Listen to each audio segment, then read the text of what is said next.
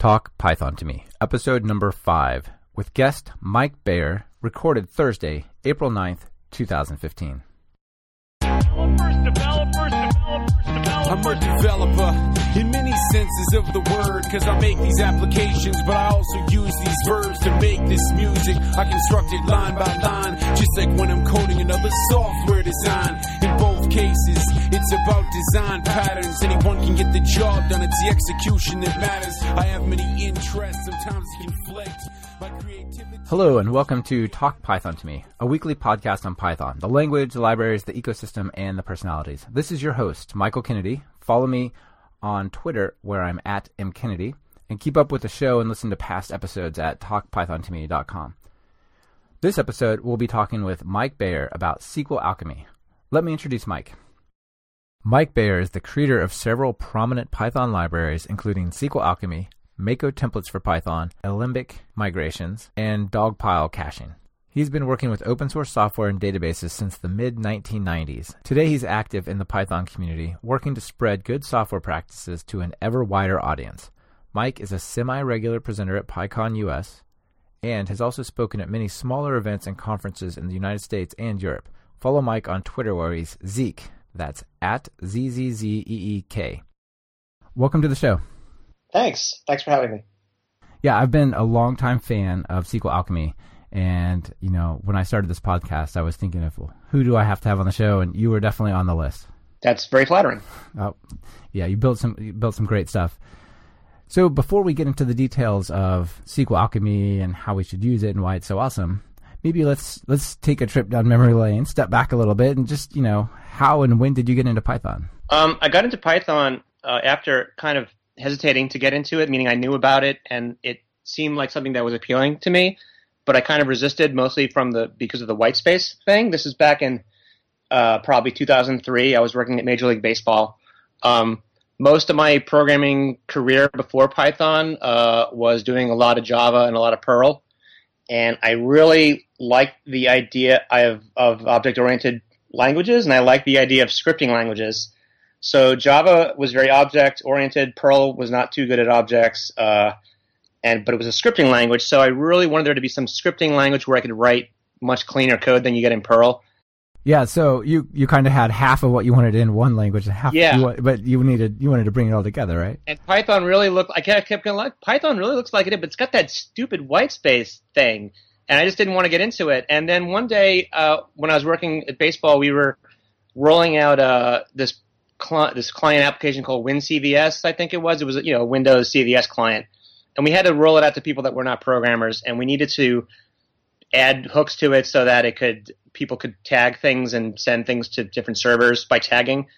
And WinCVS's scripting language was Python, so I had to learn 10 lines of Python to do this script, and basically I spent like 2 hours with the white space thing, and I was like, oh, we do that white space anyway. When the code is clean, and I'm actually totally fine with it. So let me just learn Python now that I've spent 10 minutes getting used to whitespace. That's really funny that it was like a real barrier to you, right? And then it just came down. Yeah, it really bugged me because I was a really sloppy coder back then. Python really made me a much cleaner programmer. Yeah, that's a good point. I hadn't really thought about that, but it definitely does make you think about that. And a lot of the modern editors make it almost transparent to you, but I think there's the mental concept of it, and then there's the reality of it. And the reality is that it's actually not a big deal at all. It's super smooth, but when you're coming from, say, Java or C# or C++ or something, then it seems like a huge deal. Yeah, you get over it really quickly. Excellent. Oh, you bring up WinCVS. Boy, I used to use that thing back. Yeah. In the late 1990s or something. That brings back some memories. Kind of what it was, yeah. That's awesome. Let's talk about something more modern than WinCVS. Let's talk about SQL Alchemy. Sure. So can you just tell, I suspect that 90% of the listeners are fans of and familiar with SQL Alchemy, but there's going to be some folks who don't know, or maybe they know it as a buzzword. Can you just tell everyone what SQL Alchemy is? So SQL Alchemy is this library it's all about Python, and it's all about SQL and databases and interacting with databases. So it's basically when you need to work with a relational database, say you're going to work with like Postgres or MySQL, there's all kinds of things you need to do with a database. You need to write, programs that talk to it. You need to get results back. You need to create schemas. You might need to be given some existing database and look at it. There's scripting and migrations of schemas you want to do. You probably are writing applications that have higher level business concepts that you want to map to that database. So SQL Alchemy started out with the really ambitious goal of having a way to do that, a way to do all those things in Python. Not just being able to map like an object to a table, but all the features of managing schemas and creating schemas and reflecting them and working with SQL scripts and everything else. Working with data type problems, making all kinds of different database backends look as similar as is feasible. Like data types in Oracle are very weird compared to those in MySQL, and SQLite's a whole different story. Those databases are always going to be different, but you can at least try to get some semblance of sanity across all of them. So that's why if you go to SQL Alchemy's website, the first thing it says is like the database toolkit for Python. It doesn't say it's an ORM. That's just one component. It's a toolkit that has kind of helpers for whatever you have to do with a database. SQL Alchemy can definitely have a role. That's excellent. You have at least two really nice sort of comprehensive walkthroughs, one for the core and one for the ORM component. Yeah. That's SQLAlchemy.org, right? Yes, SQLAlchemy.org. So when did you get started when did you create SQL Alchemy, and what inspired you to create it in the first place? So I was kind of writing the first iteration of SQL Alchemy in late 2005, and our first release was early 2006. And really when I was writing SQL Alchemy, it was not the first time I was creating a tool like that. When you work, or at least in the old days, when you used to work in the 90s in all these various internet shops, we had really little tools to work with. I mean, there were a lot of tools, but we were, using Perl, and libraries to talk databases were pretty crude. And I was using Java from day one when it was at version 1.0, and there was literally no libraries. It was before Hibernate. So throughout the 90s, you get into the habit of writing little database access layers yourself, and every job you have, you're going to go and now I'm going to write a really better database. The database access layer I wrote last time sucked. Now I'm going to write a really good one. And you say that statement to yourself like 5 times, right? Every job you have, it's like, okay, this time we're going to get it right. We're going to write the ultimate, set of tools, and then as you're doing this, and as the 2000s rolled along, ORMs, Hibernate suddenly was around, and I was doing a lot of Perl at MLB, and there were some ORM-ish things with Perl that looked terrible to me. They looked really simplistic.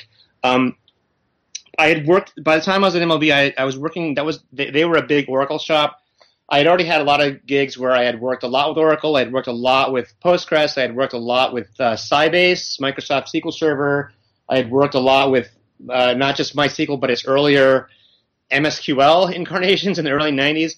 So I had, and I had written database code in Perl, Java, and C++, because back in the early 90s, Perl wasn't always available for some cases. So I really had iterated a lot on this whole back and forth with the database, sending a SQL string, getting a result back, getting data back from the result. I knew a lot about that. So, and I always wanted to have a system that would be the last time I have to do this, Yeah, I and know that for feeling. a long time, it was like, let's write. I was writing things in Java. I was going to write like a big toolkit in Java, like the big, web framework, everything you need Java thing, and it never really happened. But eventually, when I got into Python, that's when I really began doing it. Python had kind of not a lot of libraries around. The only library that was feasible for database access on Python was SQL Object, which is a great library, and it was a huge influence on SQL Alchemy. And I started doing it, and it was kind of based on the latest techniques I had iterated at baseball. Like the idea is that if you want to talk to a database table, you make a data structure that represents what the table looks like, and we call that table metadata. But one critical thing I did with SQL Alchemy was I actually decided to read a book beforehand. So I had this book called Patterns of Enterprise Architecture by Martin Fowler. Yeah, that's a great book. And I read that book, and half of the book was like, this, all these things that I've done, and he kind of put names to them. And then as he did all that, there were some other patterns that I was not familiar with, like the unit of work pattern. I was like, wow, look at that. I've never heard of that. That's pretty cool. And does that appear as the session in SQL Alchemy now? Yeah, the session. Yeah, and actually session is from Hibernate. Hibernate's got the same thing. So I, really made a go at it, and I said I'm actually going to read a book beforehand and really try to get all these patterns right. And that's kind of how it started, and it took a very long time for SQL Alchemy to be any good. I mean, I think when I first released it, it had a lot of the special things going on that made people like it, but it was not executed very well. But over the years, over really 10 years, it's gotten very refined. But it's taken a long time. Yeah, it's quite a mature product, and that's cool. Yeah. Did you use it internally before you actually released it, or was it kind of, I'm building it out in public? Yeah, no, it was funny. When I was started in Python, I was writing open source. The first thing I wrote was this template language called Mighty, which was basically almost a line-for-line port of a template thing in Perl called HTML Mason. That was the first open source thing I published, and then Mighty was kind of an embarrassment eventually, and I wrote Mako to replace it. But I was writing these libraries at first without having any job. The gigs I was doing were still Java jobs. I was still doing, after I left baseball, I was still doing Java work. Python was certainly used in the mid-2000s, but it was not as dominant as it is today. I didn't actually get to use SQL Alchemy for a real gig until version 0.5. So maybe 4 years into it, I finally was on a gig where like, hey, we can do this thing in Python and we can do this. And everyone was like, okay, use the Python thing. Yeah, use that toy language. Yeah. It was kind of like that, yeah. And it was actually the website for a TV show called Charlie Rose, which is on PBS. Oh, yeah, great. Yeah, we wrote, I don't know if it's still up in that incarnation anymore, but at the time, this is maybe 2007, it was written using early version of Pylons. And that was the first time I used SQL Alchemy on the job myself. And SQL Alchemy improved by leaps and bounds on that gig because I had like, oh, this sucks. Oh, look at this thing. This thing is terrible. How could people have been using this for 3 years? Yeah, that's excellent. Patterns. Yeah. So it's weird. Yeah, that it was written kind of in a vacuum. Like I only knew what my users told me for several years. Yeah, very cool. The previous show that's not out yet, but was recorded just before this, is a guy named Mahmoud Hashemi from eBay PayPal, and the whole show is about sort of enterprise Python and sort of using it as a real proper language. And I think, it's probably that time frame and that era, there's a lot of similar ideas about, hey, we could actually build real websites and, web scale professional apps with this language. It's great. Yeah. I mean, Python as enterprise was something that I think, it existed in the early 2000s. Like I think a lot of people were using, people were using like Zope or Plone, I think was the early, incarnation of enterprise Python. But I think, really, you got to hand it to like, first Ruby on Rails got people more comfortable with scripting languages for enterprise. And then Django really helped a lot too. Django really brought a lot of people to Python. And I think the critical mass kind of started happening for Python kind of in 2005 on forward. Absolutely. And I think, to shoot your horn and everybody else's a little bit, the stuff that's in PyPy, all those packages out there make it really hard to not consider Python. The fact that you can just pip install magic, and build stuff so quickly, like why would I start from scratch, Right, absolutely. We now know what SQL Alchemy is if we didn't. Can you kind of give us I know it's hard to talk about code, so don't get too detailed, but can you give me a little walkthrough of like what is involved in getting started? Like what do I do in code to maybe make a basic query or connect to the database? So there's different ways that you might want to use the system. There's the layer of I want to just make a query, and that's pretty easy. SQL Alchemy has a lot of different levels that it can be used at. Like if you want to just connect to a database and make a query, that's like a really 2-line, just you make an object called an engine, which you give it a URL for a database, and then the engine can just accept queries as strings directly. And right there, you've already saved maybe 10 lines of code versus what it would be with the raw Python database API. Yeah, that's fantastic. Maybe we should take a step back and talk about the layers, and then we could talk about, in this layer, that layer, it looks like such and such. So you have the core, and then you have the ORM. Can you talk about that a little? Yeah, so I actually wrote SQL Alchemy in this inside-out way, where I didn't even worry about I kind of knew what I wanted to do for the ORM, but I didn't even worry about that for a few months. I wrote first just the engine, just like the concept of here's how to connect to a database using the Python DB API, and here's a way that we can execute a query and get results back in a way that's a little bit nicer than what the raw Python database API gives you. It's a little bit nicer and a little more consistent. Then the next thing I did, which was soon after, was I wrote the table metadata system, which I had already done many times at different jobs. Kind of looked in Fowler's book. So you create this concept of a Python data structure that mirrors what structures you have in your database. So when you have a relational database, it kind of, without using it at all, it has a fixed schema. You have like tables that are kind of, we might call them physical tables, which they're really not physical, they're just on a disk, but they're tables, and the tables have columns, and they're kind of like the things that are going to store your data. You model a mirror of all that stuff in Python so that you can write Python code that refers to this object structure that can then relate directly to how the database is built. So that's called database metadata. So it's information about the structure of your database. Then from that, the table metadata objects in SQL Alchemy have all these methods on them like select and update and table.select.where. And when I say x.y.z, the dot in Python means that we're calling a method on an object. And if you have this pattern where you say an object dot call this, and then you get something back, and then you say dot call that, that's a pattern called method chaining. Which means that you keep calling methods on this object that keeps returning a new copy of itself. So it's a common pattern used in database query libraries, because the method chaining is kind of like you're building up this data structure that looks like basically a syntax tree. A syntax tree basically represents like some code, but it represents the code as a set of objects connected together in a tree. Yeah, that's fantastic. I really like the Fluent API that you put together there, where you start with a query, and whatever you do to it, what comes out another query, and just lets you build up. Here's a where clause, here's an order by, here's a distinct or whatever. Yeah.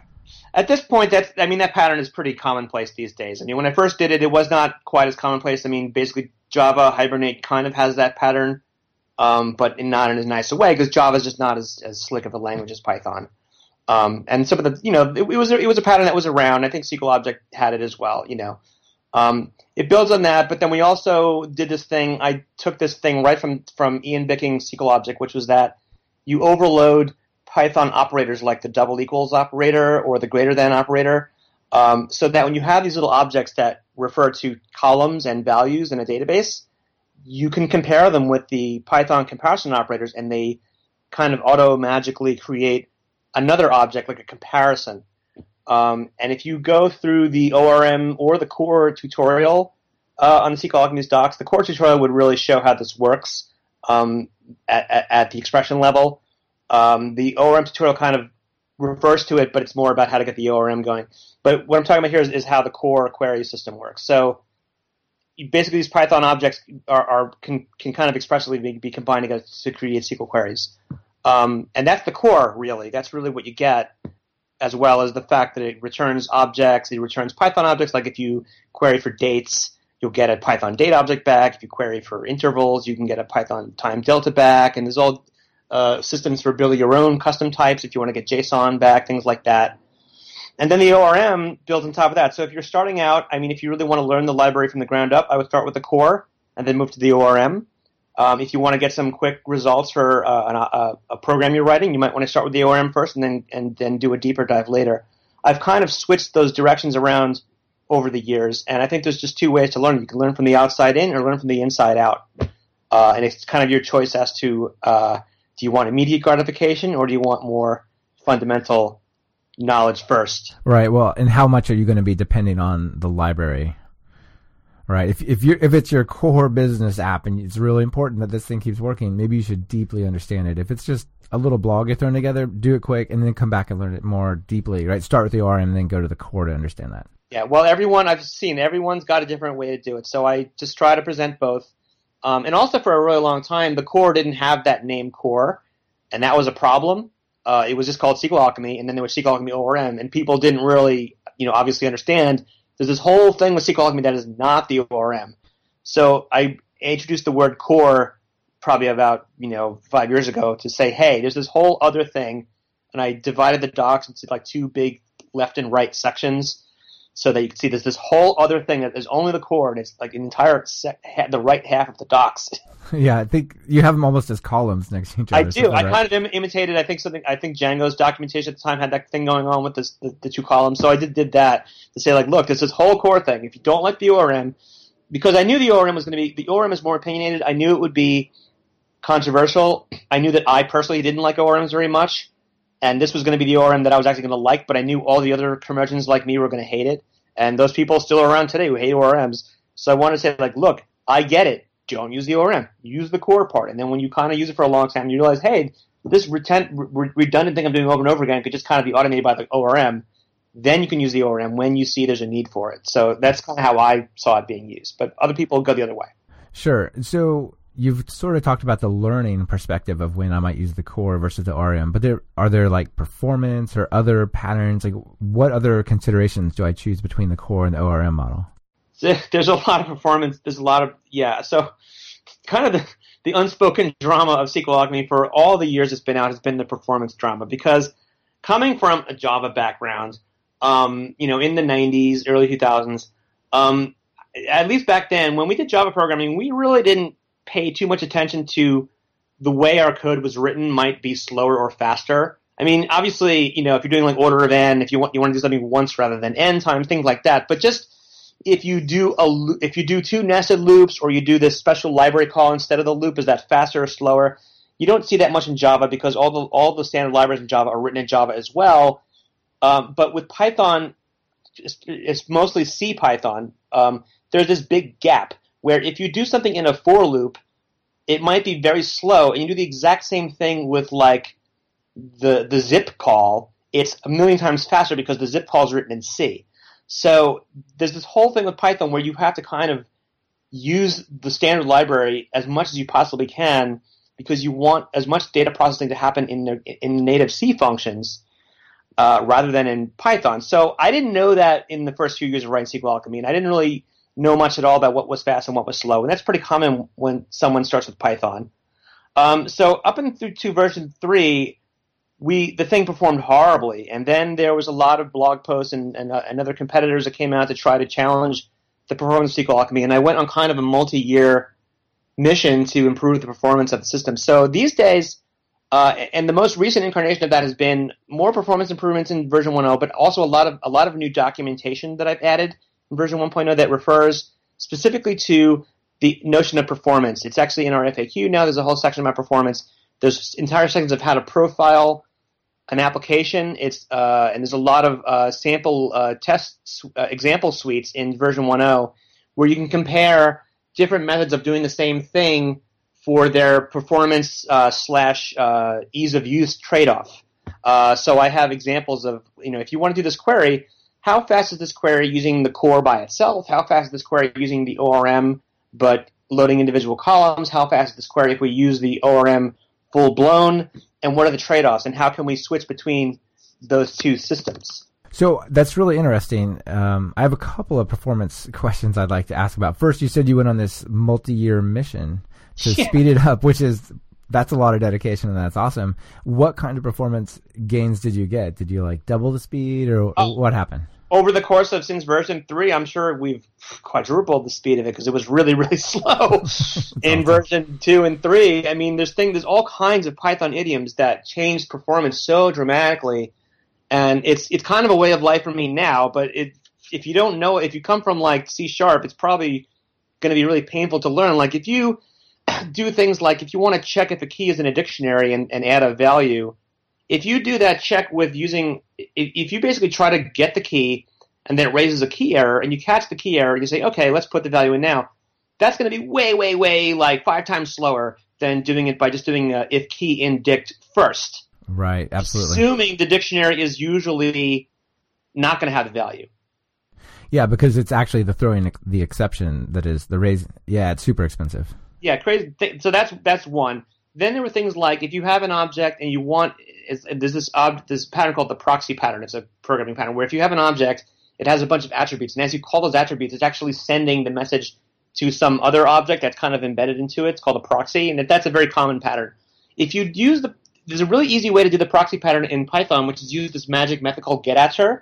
It's double under getAnswer, and you get attribute is past the name of the attribute you're trying to get, and then you say, oh, let's call that attribute from our little nested object.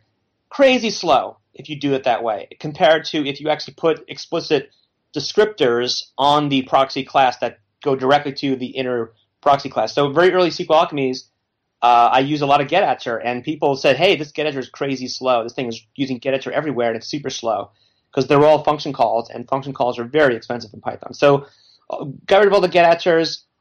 You do this procedure in programming you do a lot with Python, which is called inlining. Inlining means if you have some operations where method A calls method B, calls method C, calls method D, you inline them. You take all the code and you unwrap it into one big function so that there's no function calls within it. Inlining is something that you kind of get somewhat for free if you use a newer interpreter like the PyPy interpreter, which has a just-in-time compiler that does a lot of inlining for you. That's really interesting. I was going to ask you how SQL Alchemy works with like PyPy, and have you tried Pyston from the Dropbox project? Haven't used Pyston yet. Pyston looks like, I haven't looked at it much. It looks like kind of the next incarnation of a thing called Unladen Swallow, which, if you remember, that was I think a Google project where they were trying to use the LLVM compiler, and I think that's what they're doing with the Pyston thing. Oh, interesting. The same one that Apple uses, yeah. I don't know what I'm talking about, but there's a compiler just-in-time platform called the LLVM, and I don't know much about it. I know it's... Yeah, that was Chris Latner's project, and he's the guy who created Swift, and I think they're using it there for Swift as well, so interesting. Yeah, I haven't used Pyston. I see some news about it. I know Guido works at Dropbox now, so I guess we'll see. Yeah, that should give Pyston a little more credibility than maybe just a random project, right? But yeah.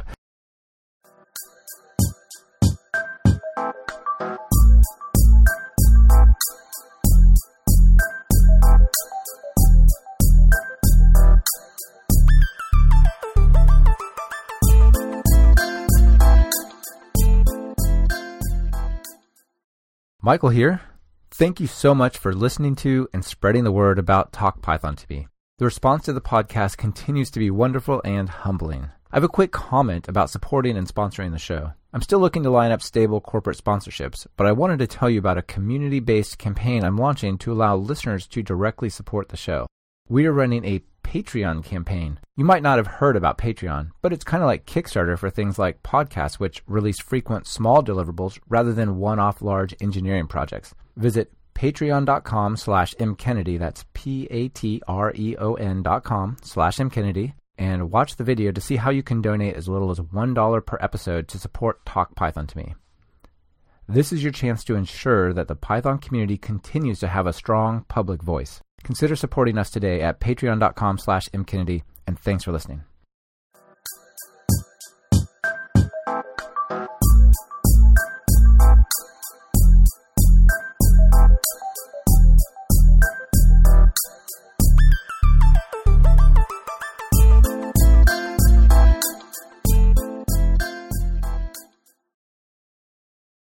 It works with PyPy, though, pretty well, SQL Alchemy? Yeah, it took a long time for PyPy, because the PyPy itself had a lot of quirks years ago, and PyPy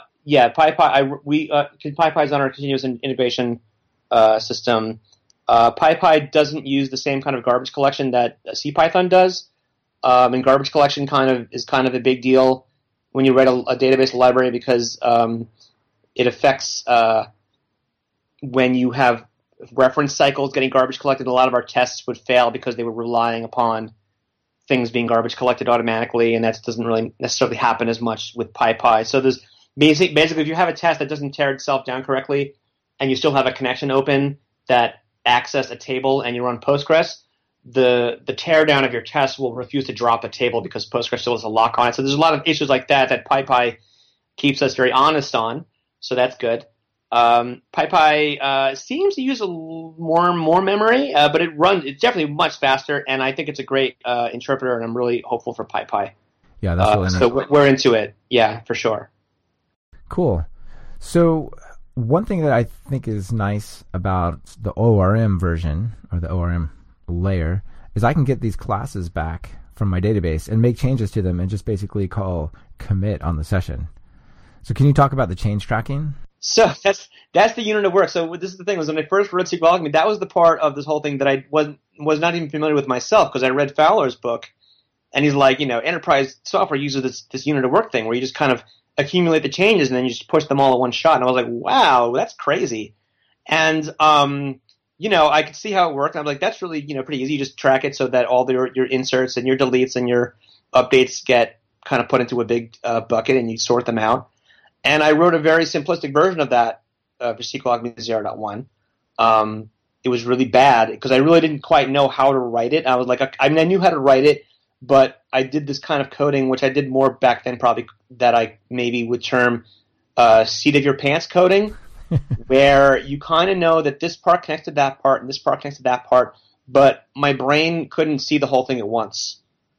And it produced, if you look, you can get the code. Go look at old 0.2 of the unit of work, and you will be like, what is that? It's crazy. But when I first saw it work, I was like, that's amazing. Yeah, it's super nice. It's really easy. Because I was logging to SQL, and I was like, that's when it got me really jazzed, because like, this thing's going to be big. When I saw it do that commit the first time, and I saw all the rows go, I was like, wow, people are going to love this thing. Yeah, that's really cool. I actually don't know the answer to this question, but do you have some sort of like optimistic concurrency tracking? Like if two people pull it back, one person makes a change and saves it, the other one takes that object, tries to save it. What's the story there? There's a little bit of pattern that we have in there that I lifted entirely from what Hibernate does. There's a pattern using a version counter that I don't know that it's that widely used, because it kind of interacts with the isolation level you're using in your transaction. I mean, really, optimistic concurrency is something you can get in your database just if you set your isolation levels the way you want. If you set them higher, the version counter idea is that you load the row from the database, and then the row will have a special column that's the version, and say the version is 5. Do I have to indicate that? Sorry, do I have to indicate that specially on my my class? Yeah, there's a whole it's in the mapping option. So you have a column that you declare as part of the versioning, and then the mapper will actually load that in that number, or it could be a date stamp if you want, and it will add, when you go to update the row later, it will actually add that column to the criteria for the update statement. So it'll be like update row, set whatever, where primary key is blah, and version equals 5. And then if the update does not match any rows, that means version 5 is gone. It means someone else changed version 5 underneath you. And then it'll throw an error. And that's basically one simple way of doing optimistic concurrency control. It only applies to updates and deletes. It doesn't apply to inserts. Inserts is a whole different ballgame. People want to be able to insert some value, and if another thread tries to insert the same value, they want to use the one that's existing. That's a hard pattern. There's ways to do that in SQL Alchemy, but none of them are automatic. You have to kind of roll it the way you want to roll it. Yeah, that's interesting. But I think even that level of updates is really a nice feature to have. Yeah. So you talked about the mapping a little bit. When I create these classes, basically what I do is I create a class that derives from some kind of declarative base instance I've created, and then I declare the columns. And how do I do that? So the declarative system is, again, that was a system that I added to SQL Alchemy back when I did version 5 and I worked for the Charlie Rose website. We didn't have any declarative system built in. We had a cheap one that was built into the library, and then we had a third-party thing called Elixir, which didn't quite do what I needed. So I wrote a new version, kind of the third version of the declarative system, which is basically you have this base class that you can inherit from. The original idea of SQL Alchemy was that you would declare table metadata using just core. You have a table object. The table object has these column objects. The name of the table would match the table in your database. The names of the columns would match the names of the columns. They have little data types like a string or a date time or a integer.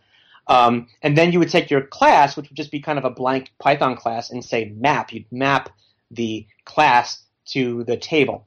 So the declarative idea is how most ORMs that we deal with today look, where you don't see those two separate things. You see kind of this class that has like class, my class, and then it has like ID equals integer, and then first name equals string, and last name equals string. Looks like Django, looks like every other ORM you see. So the declarative thing was added to do that. So you basically use the concept of a Python class. You say class, and then my class, and then you put a colon, and then you indent, because Python we're doing white space, and then you basically declare variables that refer to the columns that will be in your database table. And then as far as how that creates the database or the database exists already, that's kind of a separate concern. But you're basically defining what your schema will look like in line with your class definition. And it's a pretty common pattern that is familiar to everyone at this point.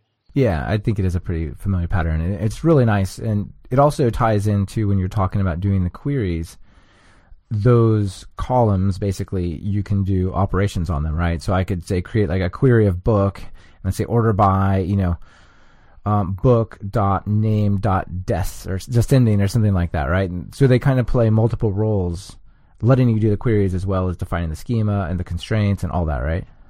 Yeah, so funny story also is that it wasn't like that in the beginning. It used to be that you'd have your mapper and your class, but the class itself wouldn't have these attributes directly on it. It used to be you had to still talk to the table object. So if you had, class user and it mapped to a table object called users, you would still have to query in terms of users.c.firstname.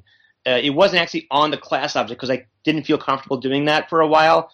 And even the SQL object did do that, I kind of was hesitant to do that. But then once, I think maybe in version 4, I said, hey, actually I can put the attributes on the class and have them be the actual column objects that they're actually not column, they're actually a wrapper around the column, but it looks like the column object. So yeah. And then that led to this whole new thing called the hybrid property, which is like the fact that Python has this amazing symmetry in that everything is ultimately an object. If you have a class, it's still an object. So if you say myclass.foo versus an instance of myclass.foo, they look the same in code. And that kind of blew my mind. That was kind of a big discovery I made about Python, like maybe 5 years into it, that Python has this. I mean, I knew I loved Python's object model all the way through, but the hybrid thing really blew my mind. And I think I wrote a blog post a long time ago that I could probably point you to, where I show, look at this hybrid thing where you can have a class with a method that does something at the class level and something else at the instance level, and it was amazing. And I use it a lot on some subsequent jobs, and we did really amazing stuff with it. It's one thing to sort of realize that feature is there. It's the other to say, let's use that to make a data access layer really work super well and make it, you define one thing and it has this dual purpose, which is really cool. Yeah, there was a guy, I think his name was Ants Asma, and he was working on SQL Alchemy a long time ago, and he first showed me a pattern that had that hybrid thing. And I was like, wow, and I really dove into it in the coming years, and I really realized it's a very handy pattern. Excellent. So you're talking about creating these columns and stuff. What if I've got a field or a column that's not nullable or it needs a default value? How do I do that? Yeah. So the table metadata part. So say we're back in core. We're not doing ORM again. So we're back in core. One of the goals of the core was that it would be this comprehensive system of building a whole schema from scratch. So, meaning if you have a blank database, you can build up all of your objects in Python and then say, metadata.create all, and that will emit what we call data definition language, DDL, which we know as create table statements and create sequence and create index. It will emit all those things for you. So, in order to make that feasible, we have to also have support for attributes like if a column is nullable or not, if a column is a primary key, if a column is indexed, if there's a unique constraint on a set of columns. So SQL Alchemy's schema system has objects and flags that represent all of these concepts. And it's pretty comprehensive, and we have full support for all kinds of data types and numerics and floats, and we have server defaults, and we have every common thing except for triggers. We don't have a system for triggers. You can define your own system for triggers, and we don't have stored procedures. So all the main things that your day-to-day database schema stuff, like tables, columns, constraints, foreign keys, indexes, nullability, and defaults are all first class. Other things you can define, like sequences we have. Other things like triggers and stored procedures, you can define your own Pythonic little objects that will do that for you, but more in a database-specific way. So anyway, when you do the ORM and you're doing declarative mapping, you're still using core column objects in your declarative mapping. So when you make a column object, you can still specify all the table attributes as well as you do your declarative mapping. So that's kind of the answer, is that they kind of meld together. And it was not that way in the beginning, but it evolved that way over the years to work that way. Yeah, it's really smooth. So I have these classes, and I can I can map them to existing databases. And you also said it emits DDL, which I can create my tables from, right? Yeah. So that's just a function call, isn't it? Go to my declarative base. Was it create all, something like that? Yeah. So the metadata object is kind of this collection of tables and other things, mostly tables. And you could say metadata.create all, and you give it an engine to point at, like a database connection, and it will go on that database and see which tables don't exist and create all the tables that don't exist yet. That'll create them from scratch. What if I say add a column? Right. So the whole thing with adding a column and doing that, we call that migration. So, as we go through this, it's funny, nothing in SQL Alchemy was there in day one. Everything was like, I had to figure it out and learn it. Like, I actually did a talk for SQL Alchemy version 4, and they asked me in the audience, what do you do about database migrations? I'm like, well, I don't really know much about migrations automated. I used to do them. I do them by hand, so I don't really have a migration tool. So some people wrote a tool called SQL Alchemy Migrate, and that went pretty well for a while, and is still in use today. And then I eventually wrote a newer version called Alembic. So that's a kind of a separate package that you can download. And Alembic builds on top of SQL Alchemy, as does SQL Alchemy Migrate, which is still in production. And that defines a whole bunch of new operations on top of SQL Alchemy that are specific to being able to add columns, to alter the types of columns and alter their nullability, to remove columns, rename them, things like that. And my database migration is a whole big issue unto itself. So it took me several years to really get my head around that, to again use that in production on the job, because the best way to write open source code is to be, what we say, eating your own dog food on the job. So I've used Alembic a lot. Alembic is now really widely used. It's very prominent within OpenStack, which I work for, and that's kind of the path to doing migration is kind of separate from SQL Alchemy core itself. It's kind of built on top. Yeah, that's cool. How about relationships? Like if I got a bookstore and I've got categories and there's books in the categories and reviews about the books and so on. So that aspect of object relational mapping is really where object relational mapping starts to look like this concept that is really going to change the way a relational database looks compared to the way an object-oriented data model looks. So in relational schemas, if we want to have a table that refers, like a row in this table, it's like, say it's an account row or something, and it needs to refer to like some other related concept like an address. In the relational database, we use something called a foreign key constraint, which means that you don't have to actually use the constraint, but you would say that this particular column or set of columns in our account table actually refers to the primary key of a different table somewhere else, and that's called a foreign key. And the constraint in the database makes sure that the value you put in those columns actually exists in the remote table. So in an ORM, ORMs have this concept of either making a one-to-many or a many-to-many or a many-to-one relationship, which models in object-oriented terms what that looks like in terms of collections. So if I have in all of our tutorials, we have this concept of a user object, and the user has one or more email addresses, and it's a really old example, but I keep going back to it because I just know it really well.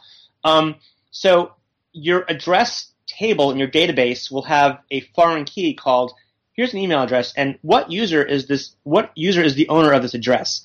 It'll have a column called user ID or something, which will refer to the primary key of the user table.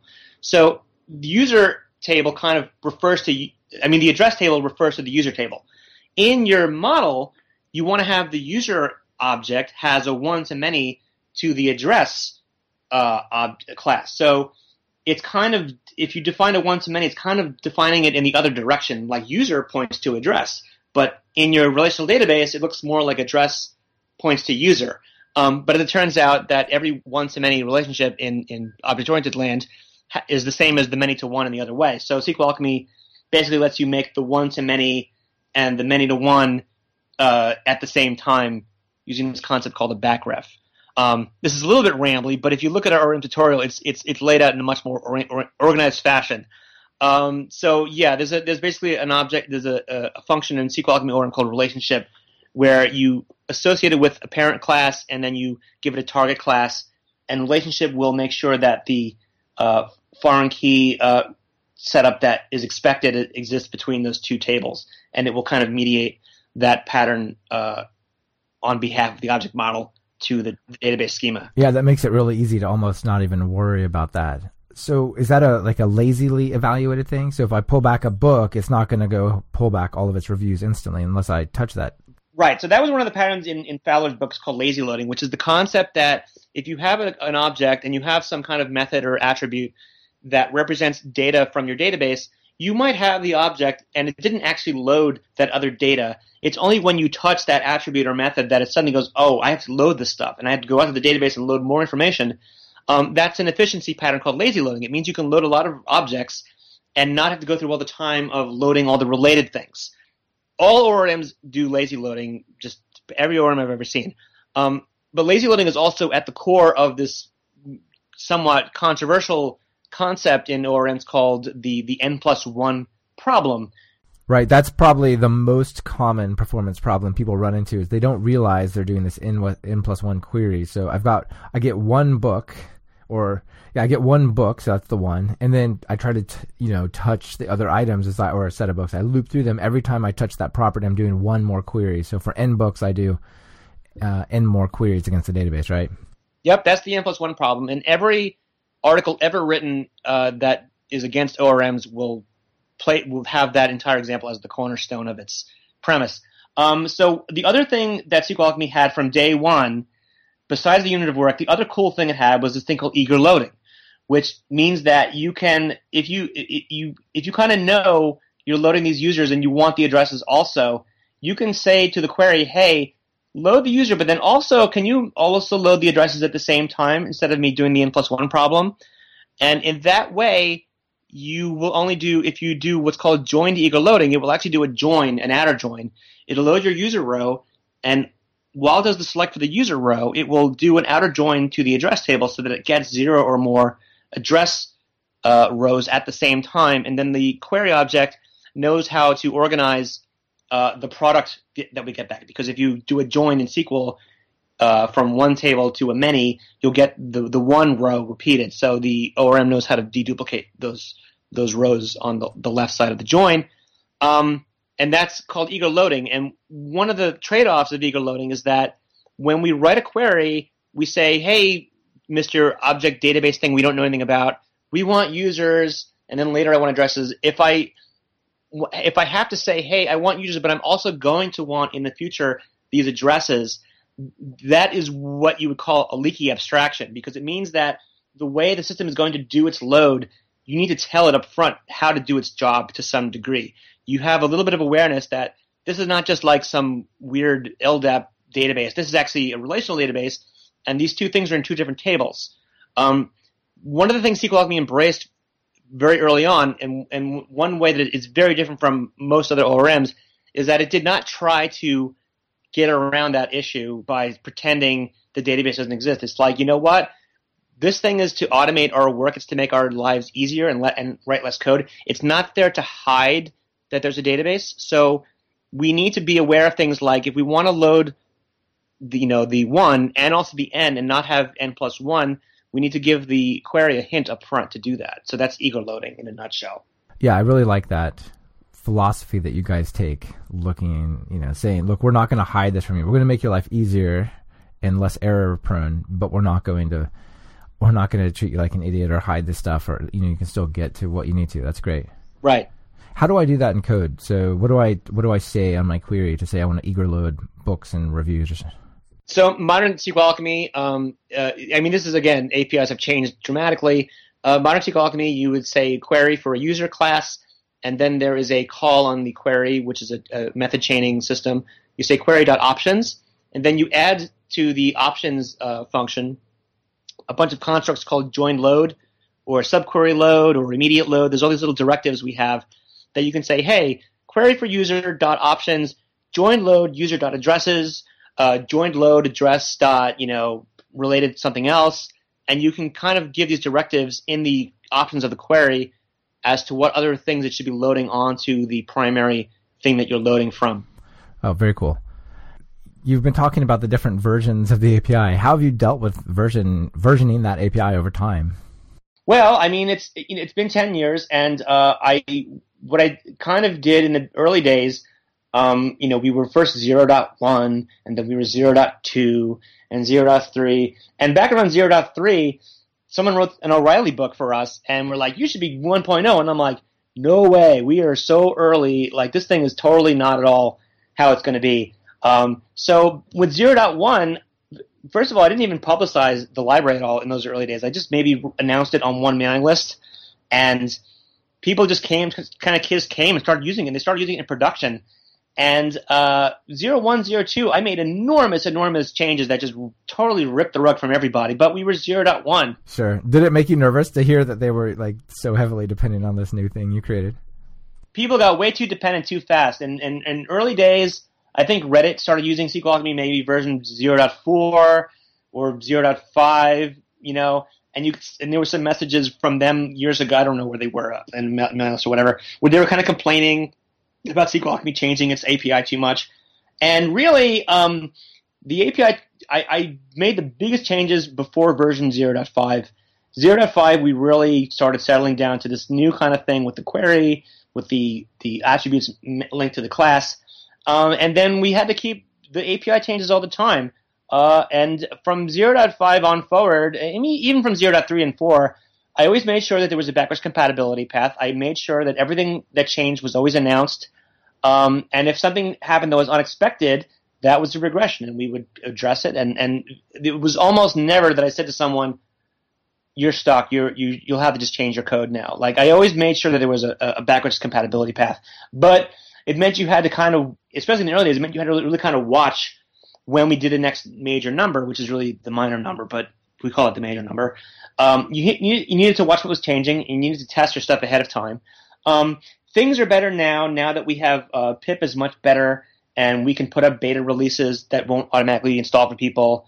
And I always put very, very comprehensive migration notes for every version that you can see them going back on the site, probably back to version 0.4, 0.3, where I say, here's the things that are going to change, here's the things to look out for, here's the things to test.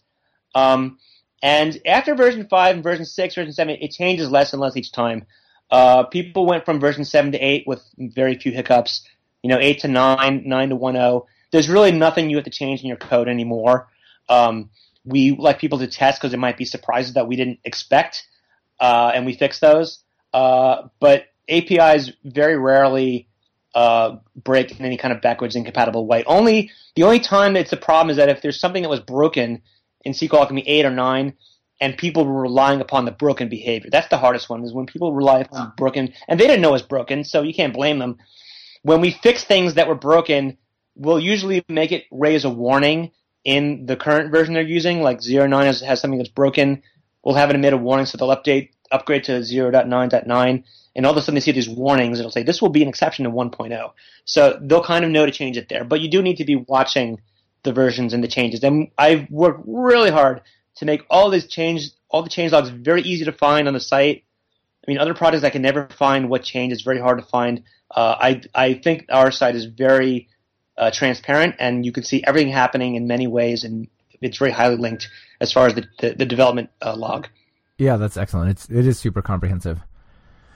So one thing I think is interesting is maybe talking about some of the notable users of SQL Alchemy. I know you've talked a little bit about a couple of them, but you've got a whole list at sqlalchemy.org/organizations.html, right? Yeah. So yeah, on there, I think I first saw like MongoDB was doing that. They had all this enormous list of people using their stuff, and I'm like, I want that, like a big wall of honor of like all my, when some big company uses your product, it's like, wow, I'm important. I did this important thing. So up there, there's a lot of big, Reddit was the huge one. Reddit only uses the core. They don't use the ORM. Their code is very unusual in the way they do things, and I'm glad they don't use the ORM because they would really be killing it. Yelp uses a lot of SQL Alchemy. I visited Yelp. They use the ORM a lot. Uber, uses SQL Alchemy. Hulu. Dropbox is there, right? Yeah, Dropbox. Yeah, Dropbox is another one that uses the core. They're another, they actually wrote some blogs that were a little bit critical of the ORM, which I was kind of annoyed about. But they use the core still. They use it. A lot of animation studios use it. There's a lot of companies that use it who I know use it, but I don't really exactly have permission. One of them is, kind of a Mickey Mouse operation anyway. a lot of companies that they're up there in organizations, Fedora uses it. And of course, now I work for Red Hat and I work for OpenStack. And OpenStack is this cloud computing platform that's open source, and a lot of companies like PayPal and IBM and AT&T use it. And that thing uses SQL Alchemy all throughout. It's super heavy SQL Alchemy throughout OpenStack code. So it's a very widely used library. Yeah, that's really excellent. You must be proud of it. Yeah. Cool. And you should be. So what about the whole async movement with like Twisted and Async.io? How does that play with SQL Alchemy?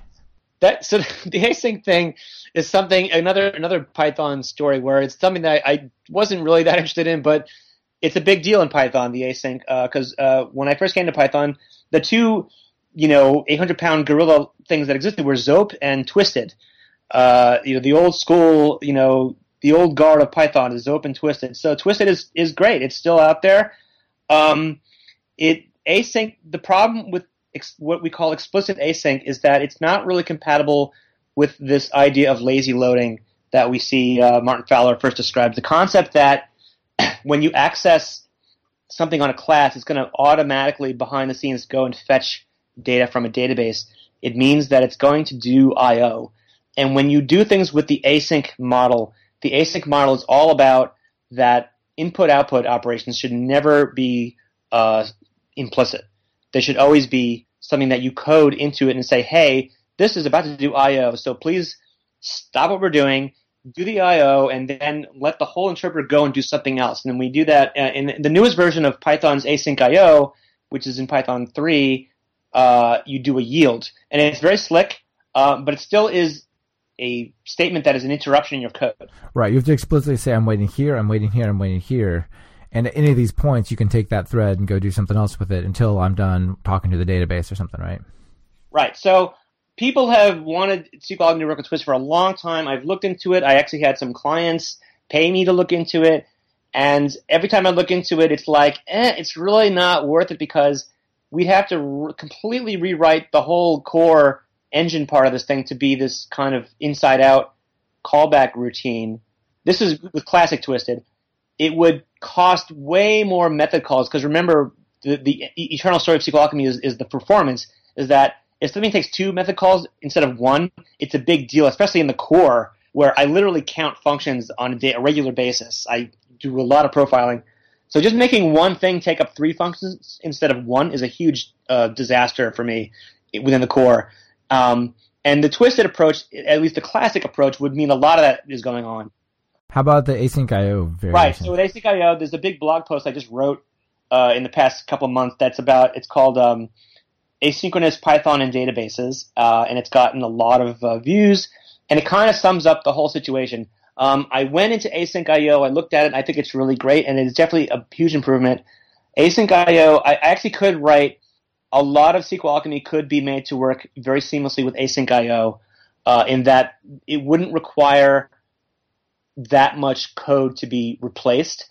What's nice about Async.io versus the older callback style is that there's kind of some ways you can have the async thing be explicit on the beginning of where a method does something and then up the call chain at the end. And you can kind of get away with the calls in the middle not knowing that they're doing async somewhat. There's a little bit of Python syntax helping here. So I looked into how I could make the core do Async.io for real, and actually it can be done. I started writing parts of the pool, and it would be a lot of work, but it could be done. But in this blog post I wrote, do we really need to do it? Because when you use async packages, even when you use Twisted, and Twisted has been doing this from day one for databases, when you have code that really works better with threads and traditional, traditional threading, you throw that code into what's called a thread pool, and then the asynchronous part of your library can actually call into routines that are invoked synchronously within a thread pool, but they are given kind of an asynchronous facade. And I think that is the best way to do it. If you're writing a lot of database code, you really don't need to worry. You really shouldn't have to be worrying about deferring to I/O within the database because you really, in the database code, you're in a transaction. You definitely need to do A, B, C, D, and E. It's not really a mystery when the I/O has to happen. It's very kind of boilerplatey. And one of the entire reasons that SQL Alchemy exists is to reduce the need to type repetitive boilerplate. It's the whole point of it. You don't need SQL Alchemy to do anything.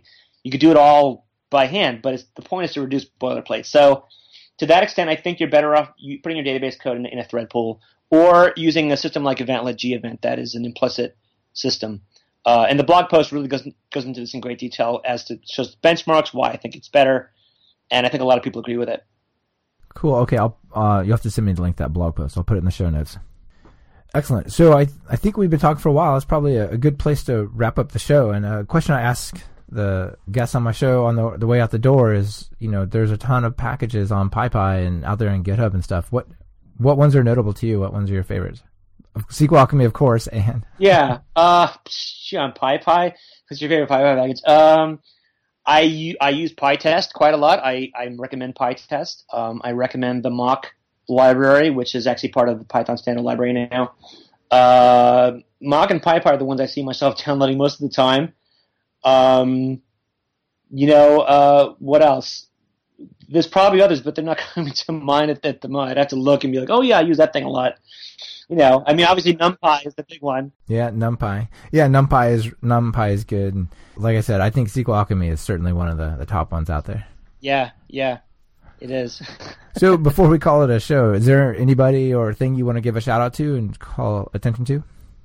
Well, my cats for helping me with the show today, and I'm really appreciative of the people that come to see my talks and the people that talk to me on Twitter and tell me how great I'm doing, and even the people that naysay me as well. I get good feedback from them, so I'm really glad that everyone is kind of following along with what I'm doing. Excellent. Can people come and contribute to SQL Alchemy? It's on Bitbucket, right? Yeah, I mean it's a big code base, and people do contribute all the time. I get pull requests all the time through both Bitbucket and GitHub, and you can send a pull request. We haven't done any sprints in a long time. I mean, that's something that we could do again if I had people to help me with that.